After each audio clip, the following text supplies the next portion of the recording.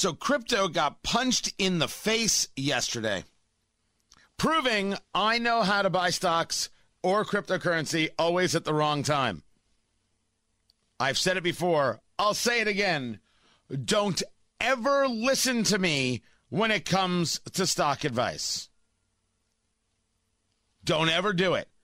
It will only end in complete and total heartache. It does for me, at least. Tony Katz, 93 WIBC. Good morning.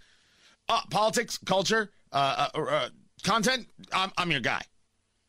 So what happened was, everything is down. Bitcoin is back under 50,000.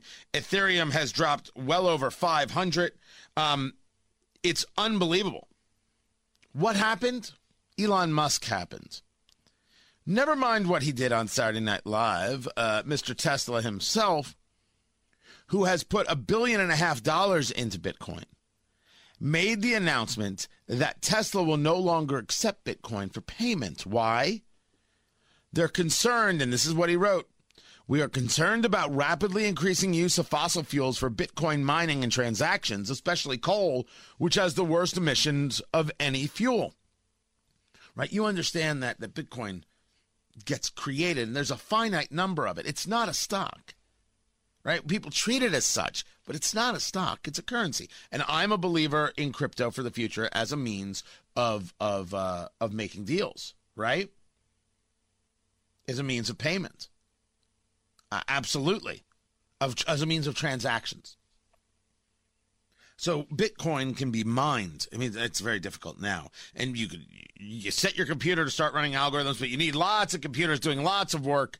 And then, boom, you can create yourself some Bitcoin or portions of Bitcoin, which is a whole other thing that people need to understand is possible, right? You can create things called Satoshis, which is, was it 100 millionth of a Bitcoin, which is supposedly named after the founder of Bitcoin, even though that might not be the founder of Bitcoin. Neither here nor there.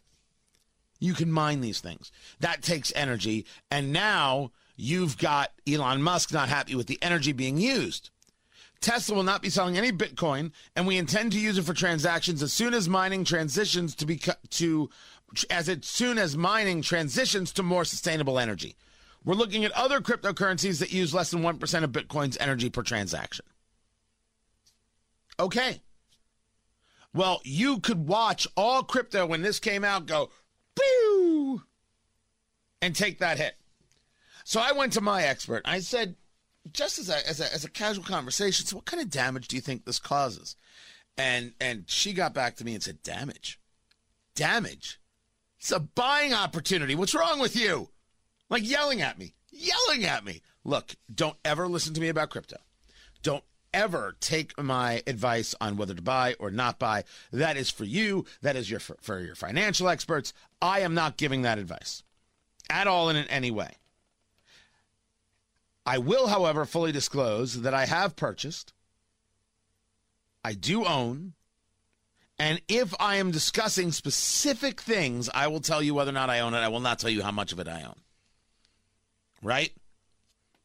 What do I see this as? I just see this as part of a continuing story, because the part two of the story is that people are taking a look at crypto as a hedge against inflation, which is coming.